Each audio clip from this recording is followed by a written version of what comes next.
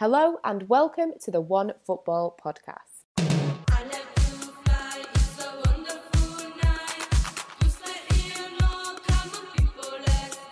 So we are back with the Women's Football podcast, and this week I am joined by our own Alejandro Diago. How are things?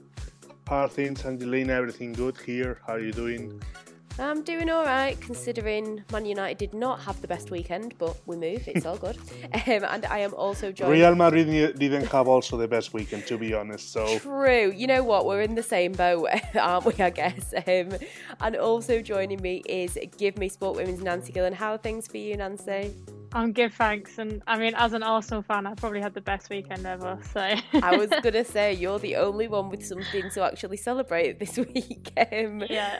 I mean, let's chat about Arsenal. They got that brilliant win over Manchester City. Nancy, is it crazy to consider Arsenal as Women's Super League favourites, or at least in the mix to lift that trophy based on their based on these performances?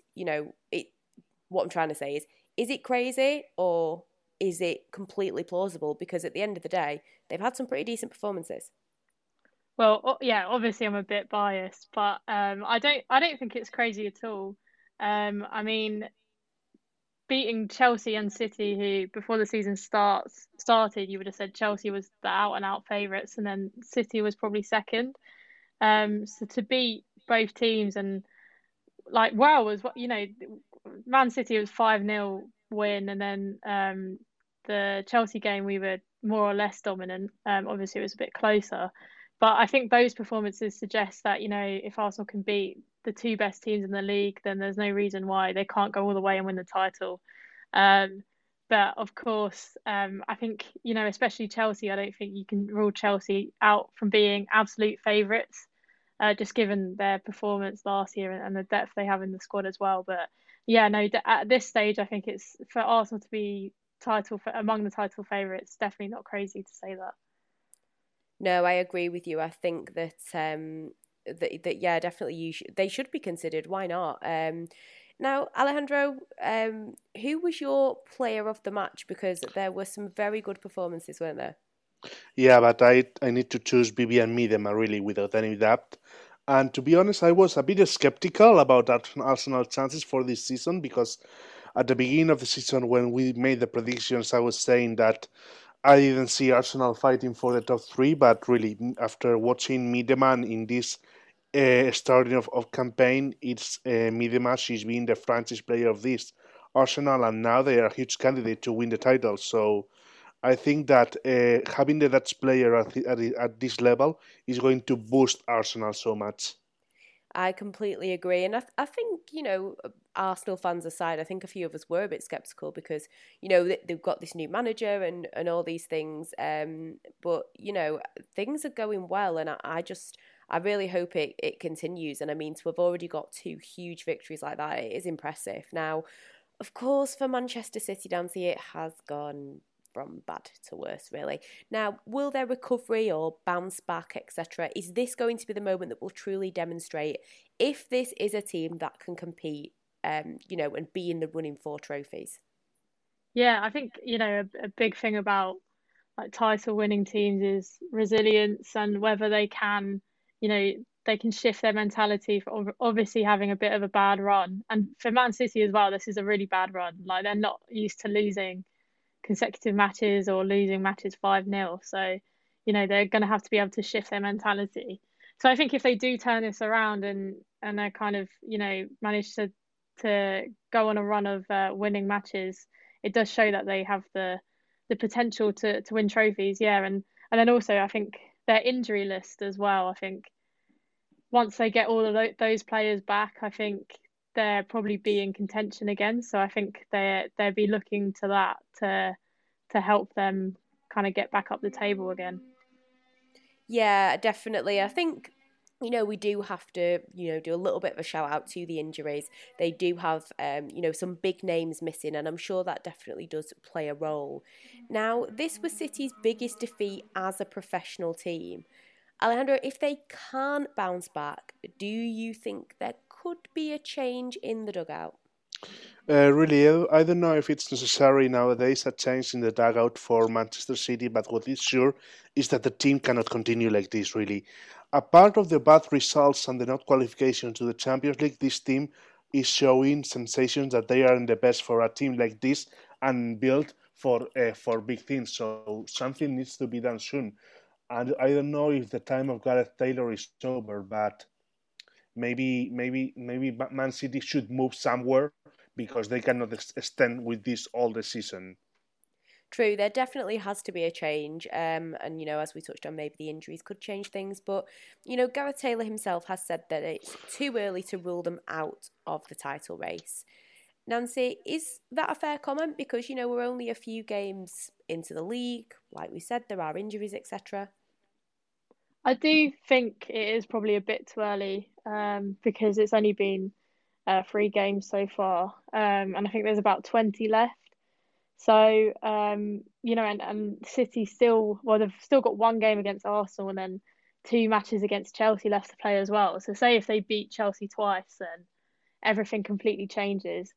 Again, I think the injuries, as soon as they have players like Lucy Bronze, Chloe Kelly back, I think that will kind of give them, like kind of their old mojo back as well. And seeing as there are so many games left, they've got time to turn it around. So I think it is too early to rule them out of the title race, definitely. Yeah, I agree. I think it is too early. I mean, it is, some big results that they've missed out on, some big points. But yeah, I think on the whole, it probably is a little bit too soon. Now, Tobin Heath came on for Arsenal. Considering how much success Arsenal have already had without Heath, Alejandro, are you excited to see how she can basically further enhance this side? For sure, really. If I said before that this Arsenal was going to be an important contender to the title, having Tobin Heath on the squad makes them even more important because now we are talking about a team that it is balanced in all the positions on the pitch, and having a player like Tobin Heath makes the Gunners a very important candidate. So really, all the importance that they can, all the important players that they can arrive and they can give some things to Arsenal, they are key to this success of the season. They really are, and I mean, looking at that Arsenal team, it looks pretty impressive indeed. Now, meanwhile, in Manchester, of course, the Red Devils faced... hang on, I've put Arsenal here and it's not, it's Chelsea. What's wrong with me? Sorry, I'll redo that again. Meanwhile, in Manchester, Manchester United lost 6-1 to a brilliant Chelsea side. I was in attendance at the game and was not best pleased. But you know what? It was a great performance from Chelsea. Now, Emma Hayes has said that she didn't think her side were very good. But then has also said that this season her team are miles better. I would hate to see how they would have performed if she thought they were very good. A bit confusing for me. Now, Nancy, do you understand some of her criticism sometimes, or do you think she can be a little bit harsh, or is that just, how she is, that she wants this team to be the best that they can be? Or do you think sometimes if you beat Man United 6-1, just sit back and say, yeah, I'm buzzing? Yeah, I mean, I think does seem quite harsh. I think if I was one of the players who'd been part of that result, I would have been maybe a bit annoyed that I hadn't got more credit. Yeah, I mean, especially like a team like Man U as well. They're not, they are a good team. So to beat them with such a big victory, yeah. But I think it just shows Emma Hayes' standards. She just asks a lot from her players, and obviously it has worked because they've done so well, kind of winning the league last season and reaching the Champions League final. So. Yeah, obviously there's kind of method in her madness, and yeah, I think if I was one of the teams who were coming up against Chelsea in the coming weeks and thinking, oh yeah, they're beating Man U 6-1 and they're not playing well, like what could they do to us? So yeah, it's quite ominous, really, isn't it? Yeah, I think they definitely sent a message. I mean, Alejandro, who was your player of the match? Because obviously, Emma Hayes did make some changes towards the end of the game and brought basically another load of attackers in that could have easily been in the starting 11. Fran Kirby got that brilliant 50th Women's Super League goal. That was a massive achievement. Pernilla Harder scored a brilliant goal. So who stood out for you? I'll say Sam Kerr, really. She's back on track and she wants to take her revenge from the last season. We are seeing that the Australian striker, she wants to make the difference on the pitch and go over the record from last year. And with performances like the ones he did against Manchester United, I think it seems she's on the way. Yeah, definitely. I mean, going into this game, it was a must-win for Chelsea, after the Arsenal defeat. Nancy, do you think that was playing on their minds and maybe why they seemed so determined? And also, I just wanted to touch on with you as well, what you thought of Fran Kirby hitting, that landmark 50th goal. Yeah, I mean, I think they definitely probably had a point to prove. I mean, losing on the opening day of the season of their title defence, I think would have been really, really disappointing. So I think, yeah, they definitely needed to come out with a big victory like this to kind of, almost warn the rest of the league and warn Arsenal. Like, obviously Arsenal won 5-0, but Chelsea can do the same. So yeah, I think it's they definitely had a point to prove. And yeah, I mean, Fran Kirby, I think, yeah, just amazing for her to reach that milestone. And I think she's just a great player and has come back. Obviously, had the season before last where she was ill for a while and kind of had that time out, and seems to have come back even better. And I mean, Chelsea, if she stays at Chelsea, she's such an asset to their team because she scores goals, but she's also such a great attacking player, on the wing and creating goals and just, yeah. So I'm jealous they have her because I would love a player like Fran Kirby at Arsenal. I think we'd all love a player like Fran Kirby. Flipping, I mean, imagine anyway. Now for Chelsea, I think watching them, they just look like a well-oiled machine. Hayes really did get it right, and it was a masterclass, especially looking at the quality of some of the goals. Right, Alejandro? Really, we'll need to wait some time to see this Chelsea work as a perfect machine, but after the first match days, I think they are on the right path, really. Emma Hayes has made the necessary checkups after the last season, and this team will change in the league this year, and really, along with Arsenal, we will see a beautiful battle for the title. We will, and it's going to be very exciting, and I think it's going to be, if it could even be tighter than it was last season, I think it is going to be. Now, for Manchester United, obviously, going into the game, as a United fan, I wasn't expecting United were going to win 6-1, but I was hoping for a little bit more from my team. But Nancy, do you think that this was, maybe a humbling experience for Man United? Because, for me, as much as I am a Man United fan, I do feel like it's kind of been not an easy ride, but it's just been, they've created this team, they got promoted into the Women's Super League, they had these great players, they had a great manager, and things were bobbing along nicely. And then all of a sudden they've had this kind of shock to the system, like, no, it's not that easy to be at the top, and they have had setbacks. And do you think that this will maybe make some people realise that there is still work to be done regarding them getting to that next level? I think so, yeah. And I mean, they had a good start to the season previous to the Chelsea result, and it shows that Casey Stoney wasn't the be all and end all. They've started quite well under Mark Skinner, but yeah, I think obviously it was the same last season, and this season it was kind of the discussion around Man U qualifying for the Champions League, which would mean them finishing in the top three and either finishing above of City, Chelsea or Arsenal. So I think the result, the fact that they lost to Chelsea but lost by such a big scoreline shows that there is, definitely still a lot of work to do for them to kind of be beating those teams regularly enough to then finish in a Champions League place. So yeah, I think even though obviously it would be quite a hard result to take, maybe this will kind of be a bit of a, not a lesson, but maybe a turning point where, the players and the club realise what there is still to do to get the club to the next level, and maybe it will help in that journey. Yeah, but I agree, and definitely, the powers that be at Man United maybe it will make them realise, which I think is definitely needed. Now, of course, Mark's going to brought on Alessia Russo at halftime. She did make an impact, and they did have some good moments of football. Obviously, they did get a goal. They came close, a few more times. Alejandro, is that a small positive for United to at least take away that, he identified one issue and, tried to make some kind of change, and perhaps maybe I'm grasping at straws a little bit, but had they have managed to avoid some of their defensive errors, maybe it wouldn't have been as big of an embarrassing defeat. Let's say one thing. The positive side of this defeat is that the game was over and they were only 6 goals, but really there is lots. No, I mean, because the positive side of this thing is that finally the game was over, but really there is many work to do in Manchester United for this season.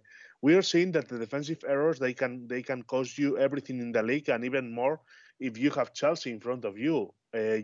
Also, Alessia Russo can come into at the halftime, and it made a change in the way United was playing. But the thing is that one player can stand a whole team, and when you are facing a team like Chelsea, you need to have more strength and more toughness. Yeah, I completely agree. Now, of course, Man United have, a bit of a run of games. They've got Birmingham City, then the Manchester Derby, Durham in the Cup, Spurs, Everton, Man City in the Cup, then Arsenal, over the next 2 months, more or less. Nancy, do you think that, because, like you touched on, before this Chelsea defeat, they did have a good start and they do have some good players. Do you think that rather than, maybe fans like me jumping to conclusions that right, it's over, they're done, they're not going to play to the top 3, it's completely and utterly game over. Do you think that maybe after that intense period of some big games that maybe then we will at least have a clearer idea of just what this team is capable of, perhaps? Yeah, I mean, like you said, there's some massive games in there. So Man City twice, one in the league, one in the cup, and then Arsenal as well. So if Man U wanted to be finishing in that top 3, they need to be getting results against City and Arsenal. Spurs as well is weirdly now a massive game, because obviously Spurs have started really well this season, and I think United will be looking at them and thinking that's the team that we could, it's definitely more achievable beating than City and Arsenal. So they'll be hoping to get 3 points from that match as well. And yeah, I think because of the kind of where the teams that they're playing in the next few weeks, where they are in the table, it gives Man U a real chance to kind of leapfrog some teams. Especially Man City as well. Obviously, that's only in kind of a few weeks' time. So if City continue with this run of poor form, then it could be a chance for Man U to kind of leapfrog City and maybe take their spot in the top 3. So yeah, I definitely agree that I would just wait a couple of months and then take stock maybe around Christmas and assess then whether Man U are going to be able to get that Champions League place or not. Yeah, that's making me feel a little bit better. Wait till Christmas and then decide if I'm going to go into crisis mode. Now, of course, there are some cup games and some games across Europe taking place midweek. If people are wondering why we're not talking about them, it's because they've not happened whilst we are recording, but I'm sure we'll chat about any of the big ones next week. Now, you mentioned Spurs there, Nancy. Like Chelsea, they remain unbeaten. They got a 1-0 win over Reading on an 85th minute goal.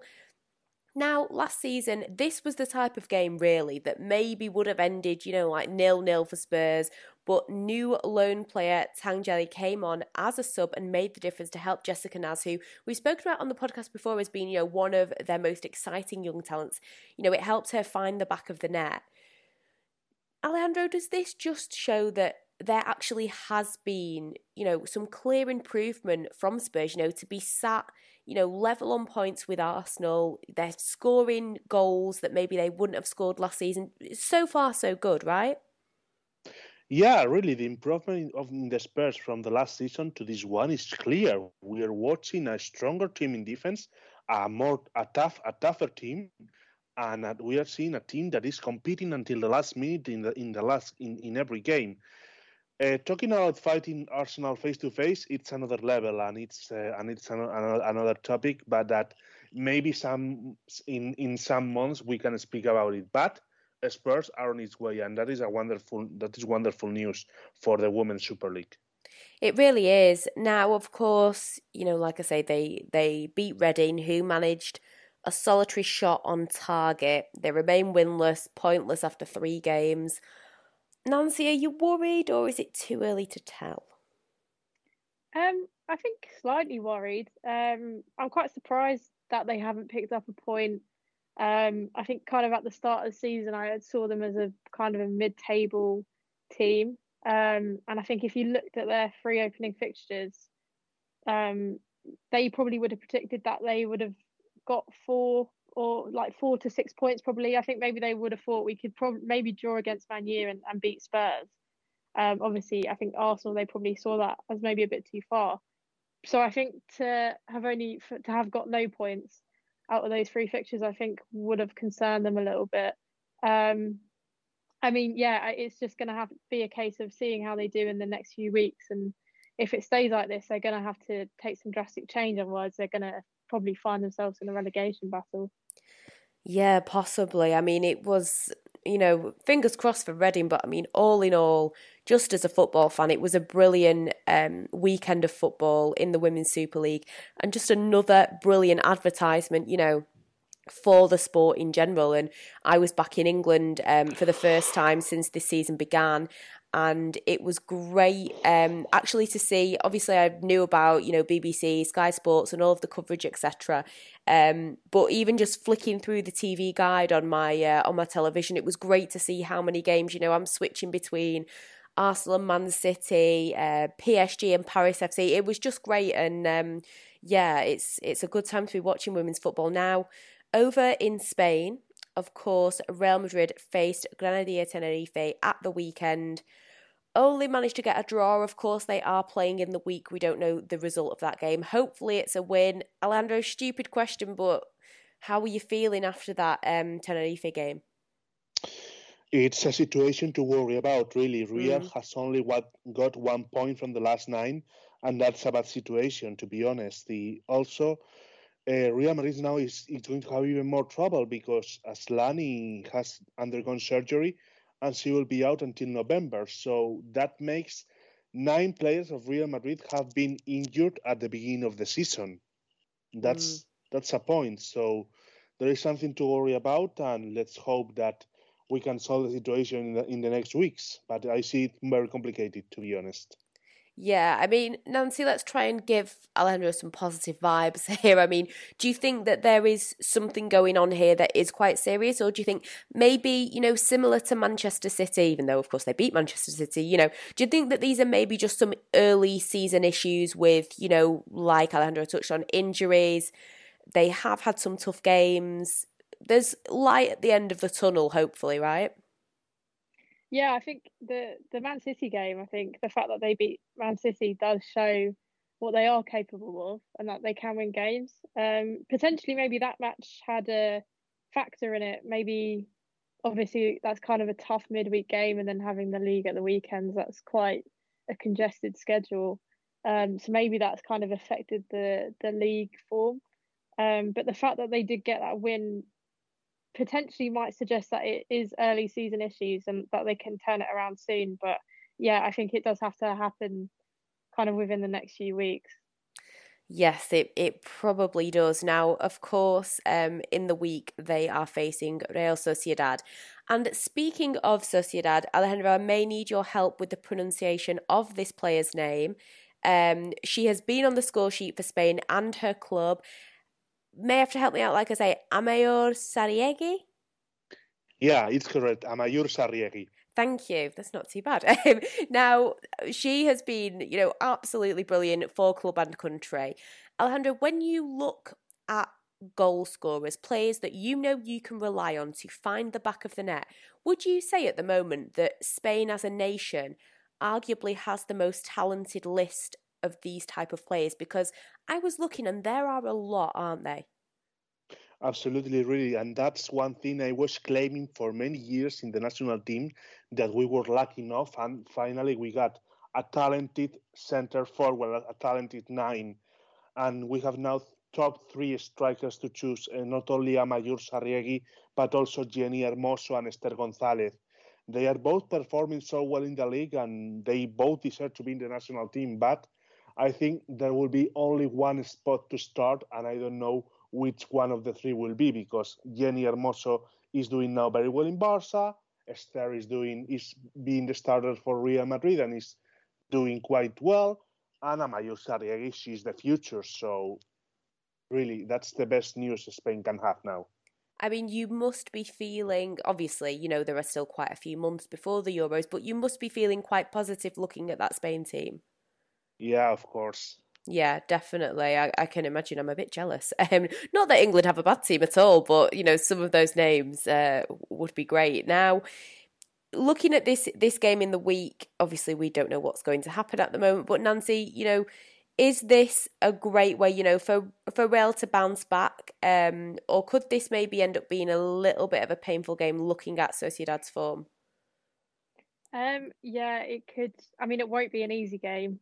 Mm. So it could be another loss for Madrid. But I think if they beat a team who are in form, it'd be really good for the team's confidence and maybe kind of it'd be that point in the season where they turn things around. So it could go either way, but yeah, it won't be an easy game. It won't. And of course, another pain in Real Madrid's side is that Barcelona have continued with their excellent form, as have Atletico Madrid. You know, both teams unbeaten. Now, in just over a week, they will face each other in the league, a really big game. Alejandro, you know, hand on heart, truthfully, do you think we could see Barcelona slip here? And is this a good opportunity? You know, kind of similar for you know, some of the games that we've seen in the Women's Super League, some of these big fixtures. Is this game a good opportunity for Atletico to really see, you know, how they perform and what their chances are of potentially trying to cause any kind of upset regarding this title? I think Atletico can make Barça suffer, really. They have a wonderful team. We are watching that they have started the league on a perfect shape, and they have things to make Barça worry about. But finally, Barça will take probably the 3 points from Madrid. It's so optimistic to think that something can make shadow to Barça nowadays. And for example, the example, we saw it last weekend. Barça was struggling 0-0 versus Valencia in the first half, when it was arriving to the half an hour of the game. But in 3 minutes, Alexia came and made a hat-trick. So what can you do against that? Exactly. I mean, like you say, I think that it may be a bit more of a test for Barcelona than their normal fixtures. I mean, we've seen, you know, what people would class as, you know, strange results or a few shocks here and there, you know, in the Women's Super League. Maybe we'll see one in Spain, but like you say, I may just be being a little bit optimistic, but I can dream. I love a bit of an upset. Now, also unbeaten are Alaves. Now, Nancy, have you been impressed, or do you think that this is maybe just down to the teams that they've been playing? I have been impressed. Like, obviously, it is kind of regardless of teams, it is still quite hard to have an unbeaten run. But yeah, they've also got Barcelona soon as well. So obviously, that's going to be the real test to see where they're at against, well, the best team in the world, really. So yeah, I'm looking forward to see the result from that game. Yeah, it will be an interesting one. And yeah, good to see that it's not just Barcelona that are unbeaten at the moment in the league. And it'll be interesting to see, you know, what happens moving forward. Meanwhile, I'm actually going to head to Scotland now, as the biggest ever crowd for a women's club game in Scotland will be happening on Wednesday in the Edinburgh Derby between Hibs and Hearts at Easter Road. So according to reports, over 6,000 free tickets for the Scottish Women's Premier League game have been claimed within 5 days of them being made available. The club are yet to indicate if more tickets will be made available because the stadium's capacity is about 20,000. The current record crowd is 3,123, which was set 2 years ago in the Scottish Women's Cup final between Hibs and Glasgow City at Tynecastle. Alejandro, 6,000 tickets. This is a huge moment in women's football in Scotland, isn't it? For sure, it is really. We are watching that the seed that Glasgow City started to grow, and it was we saw it internationally in Europe is giving fruits now, and that's also because of the success of the Scotland national team. They went to a World Cup. They were a team that they were fighting until the last minute to get qualified for the Euros, and now the new campaign for the World Cup they have started with on a good shape, and this is another step. That makes it wonderful for the sports, so they can develop on such a good way there. It really is, and it's great to see so much interest, and I just hope it continues. Now, of course, this comes, for Hibs after they just lost out on a draw against Celtic. It was Charlie Wellings' 91st minute goal that earned the home team the win, that continued their unbeaten start to the domestic season and knocked Hibs off the summit of the Scottish Women's Premier League. Now, of course, Glasgow City is still at the top of the table, but Celtic did manage to hold them to a 2-2 draw earlier in September. Now, in their last 3 games last season, Nancy, against Glasgow City, it was a 0-0 draw and 2 losses. So far, so good for Celtic. And do you think it's fair to say that Fran Alonso's team, have shown that they've improved so far? Yeah, I definitely. I mean, with the Hibs game, they might obviously been a bit lucky with the last minute winner. I mean, that could have been a draw, but then still comparing their start to last season, which, like you said, 2 losses and a 0-0 draw, they've already done a lot better than that. I think it just shows as well how competitive Scottish women's football is becoming. There's a lot of teams in the mix now. It's not kind of just dominated by 1 or 2 teams. So, I think it's really great to see Celtic starting off the season strongly. Yeah, exactly. And, seeing these big names in Scottish football, that people that maybe, are just new to the game, seeing a name like Celtic, like Rangers, etc., seeing them doing well, I think, is always a good thing for the game. Now, talking about Fran Alonso, he's not the only Spanish coach, as Eva Olid is the new manager for Hearts. She hasn't had the best start, we'll be honest, but it's all right, we move. She most recently spent 14 months as the head coach at the Qatar Football Association. She's coached in the USA as well. And she's spoken about wanting to blend some aspects of, her Spanish background and Spanish football into her game. Alejandro, for you, is it nice to see this gradual, overseas mix that we are starting to see of coaches making these kind of moves? As for the game overall, it's really good to see, isn't it? For sure, really having a foreign coach in a league are the best news for the development of the competition, and I'm sure we'll see more foreigners coaching in the top leagues in Europe. I can tell you, the case of Spain, we are watching how the Spanish coaches, they are very well respected all over the world, and they are coaching in everywhere. For example, we have the case of Maria Pri. After last wonderful season with Levante, she's in Chile now. Toña is that she went to Mexico after winning a under-17 World Cup with Spain. Also, and Milagros Martinez, that she did some quite wonderful seasons in Albacete. She swapped to coach men's football in Japan. So that means how the women's football and women's coaches, they are taking into the game, they are jumping into the game, and it's wonderful for the development. It is, and it's great to see as well because, like you said, Nancy, it's good to see, Scottish women's football becoming so competitive. And I think sometimes Scotland definitely, it gets forgotten about a little bit, which always is quite frustrating. And I think to see, some more international coaches in the mix can only be a good thing. And yeah, it is great to see. Now, meanwhile, we haven't seen too much of Rangers due to the pandemic, international fixtures, etc. So they are a few games in hand. Nancy, do you think that this could affect them regarding the pressure being on to keep up with the rest of the pack? Because as we saw last season, it can get tight and it can be quite easy to slip off. Yeah, I think it makes things a bit disjointed, doesn't it, when you don't have kind of like a run of games, and it's quite hard to build form and continue good form. But at the same time, I suppose they will know what they have to do to get to, the top of the table, or, they know they have to beat a team by a certain amount, or a draw will be good enough.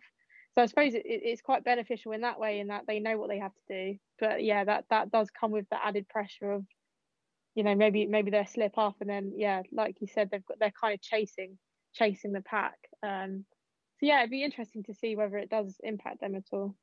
Yeah, it will. And, meanwhile, we've touched on Glasgow City. For them, it's pretty much been business as usual. Alejandro, do you think that this just shows the talent that this team has, as despite losing their manager of 6 years, which I guess in modern football is quite a while, really. But the fact that they've still managed to get off to a good start with, just 11 goals already. Absolutely, really. Glasgow City has been dominating Scotland in the last season, and they know how to play. Also, that a good thing is that they have adapted to the departure of the last coach, and they are trying to make a path with the new one, and they are starting on a good way, and they are not paying the toll that sometimes it is paid, that when it comes a new coach, you need some time to adapt to the new systems and the new stuff. And it looks like this time they are doing quite decently. Yeah, and you know what? Best of luck to all the teams in the Scottish Women's Premier League. And I just hope it continues to stay as competitive as it clearly is doing. Now, elsewhere, one final topic I thought we would discuss. Last week, the news did break that UEFA has doubled the prize money available to teams for the Women's European Championships taking place next summer in 2022. So the 16 qualified teams will now share €16 million, which is double the €8 million that was distributed at Euro 2017 in the Netherlands. Quite a big controversial topic here. Not controversial in the fact that should they get the money, because obviously they should, but, regarding, certain people's opinions on it. But Nancy, what is your initial reaction to this? Initial reaction, I think, was definitely positive, because obviously UEFA have seen, that, the prize money is maybe lower than it should be, and they've seen the value in doubling the prize money. And then I think, it maybe soured a little bit when kind of everyone made the point that even though the prize money had doubled, which sounds really, really, kind of impressive, compared to the prize pot for the men's Euros, it was significantly lower. And I mean, I don't really think that you necessarily want the prize money to be the same as the men's, because it's almost, the hundreds of millions of pounds that are available for the men's is quite maybe a bit too grotesque in terms of just so much money. But I think it's just the difference between the women's and the men's tournaments is so big that when I kind of realised that, it probably took the shine off the news a little bit. Yeah, I mean, like you say, when you hear the word doubled, you think, oh, doubled, that's good. And then when you actually look at the amount of money, it is frustrating. Now, you touched, Nancy, on the prize money for the men. The total prize money at the men's Euro 2020 tournament was €371 million distributed between 24 teams. So we've got €16 million for 16 teams in the women's Euros, €371 million for 24 teams in the men's Euros. Alejandro, considering this, I mean, it's understandable why people are not happy, as it is still an extremely colossal gap. It's totally understandable, really. Increasing the prize money is good, I don't deny it, but it's not enough. The gap is huge and it's still there and needs to be tightened as much as they can. €16 million, the total prize money that it will be given in the next Women's Euro, should be an amount that must be increased in the next years. And it's time that the words from Ceferin, the president of UEFA, he was saying everything about football is for the fans. We want to develop a more inclusive football, blah, blah, blah, blah, blah, blah. All these comments become real facts and not these words that they are taken by the wind. I completely agree. I mean, UEFA has made this change as part of its women's football strategy titled Time for Action. Now, this is intended to ensure more money is distributed across the women's game. UEFA's executive committee approved the increase in prize money for the women's event on Wednesday last week, along with a new distribution model to include performance-based bonuses for the group stage. Now, the governing body has also approved a plan that will make €4.5 million available to European clubs as a reward for releasing their players for the tournament. How big of them? I'm joking. Now, former England manager Hope Powell, she of course led the Lionesses to the Euro 2009 final. She's kind of said that the improved prize fund should actually be celebrated. Of course, she acknowledges that it still needs to increase. But, you know, she's kind of said we should still applaud this. They do have to start somewhere, and at least they are starting, even if it's not exactly what we want. Of course, people like Emma Hayes has come out and said it's not good enough. Nancy, do you feel like there should be some credit to UEFA? Or is it that they simply, yeah, great, but it's still not good enough?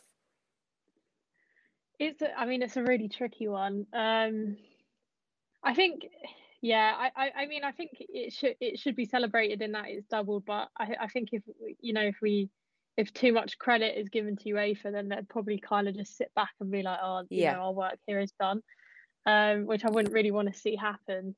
So I think because of that, because we still want to push for more increase and essentially just men and women's football given a fair balance. I think giving UEFA credit would essentially kind of doing the bare minimum. I think it would probably be a bit too nice of us to be really thankful to them. Yeah, exactly. And the fact that it's taken them, you could argue, until it having more coverage on television, seeing, the numbers that have come out of the Women's Super League as to how many people are tuning in, etc., etc. Has that played a role? Why has it taken so long? You can still understand people's frustrations. Now, of course, it is England that will host the tournament at 10 stadiums for pretty much the month of July next year. And earlier this year, the Football Association did announce plans to sell a record 700,000 tickets, with the tournament set to be the biggest women's European sport event ever. Very exciting that this is happening in England. Very exciting that, some big stadiums are going to be used. I'll ask you both, but I'll start with you, Alejandro. Do you think that there's a lot of pressure on England from the women's football community that this has to go perfectly because this is a perfect opportunity to really maybe send a message to UEFA? I think there's a lot of pressure because England, apart of having a golden generation national team, having a wonderful bunch of players that they will have a squad to get the title at home. It's where football was born, and everything that is organized by them, it will be seen with many eyes. But I'm sure England will organize a wonderful tournament. We are seeing that we will have, for example, the opening game in Old Trafford. Also, venues, for example, like Brighton, Sheffield, they will host important games, and the final in Wembley. I'm sure England, they will organize a wonderful tournament and in a perfect way. And also it will be a wonderful time for England to erase that shameful image from the last Euro that where we saw all these riots against the police, all the fans running with no direction, jumping into the stadium. I think the environment of women's football will give some fresh air to football in England, totally. I agree. I really do hope that it does help to eradicate, the sights that we saw at the Euros, earlier on in the year. Nancy, what's your take on this? Do you feel like, the pressure's on? England have got to do, as a country, we've got to do a good job with the Euros. Yeah, and I think it's the pressure's on not even just to UEFA, but kind of just the whole, just promoting women's football, because I think when a tournament is done really well, it helps so much in the country itself. I think mainly it just helps so much raise the interest in women's football and get people going to games and people going to the league afterwards and still watching on TV. And then with the rest of the world as well, it's these big tournaments that really kind of puts women's football on the map. So yeah, if the tournament isn't organised very well, or if it's a bit of a shambles, or I hope we don't have a repeat of what happened with the men's final, but something like that, which taints it can give, something a negative image. So I think there's a lot of pressure, to prove to UEFA that it's something worth investing more in, but also to the rest of the country and rest of the world, people that don't like women's football, that it's something that can be really enjoyable, and it's definitely worth kind of maintaining an interest in. 100%. I mean, I'm sure women's football fans, all over have got our fingers crossed that this will be, a brilliant event. I'm sure that it will be. Hopefully things do go to plan. It'd be great to see England win it, but maybe I'm being a little bit too optimistic with that one, especially since we were just talking about how brilliant Spain are as well, amongst others. But yeah, definitely some interesting topics this week, and it'll be interesting to see what happens with these midweek games and the weekend games, and to see what is happening next week in the world of women's football. So that is it for today's OneFootball Women's Football podcast. As always, a big thank you to my guests, to Alejandro and Nancy, for joining me, and to all of you for listening. As always, if you want to get in touch, it is podcast@onefootball.com, and make sure that you check out Apple Music, Spotify, etc. to hear more from OneFootball.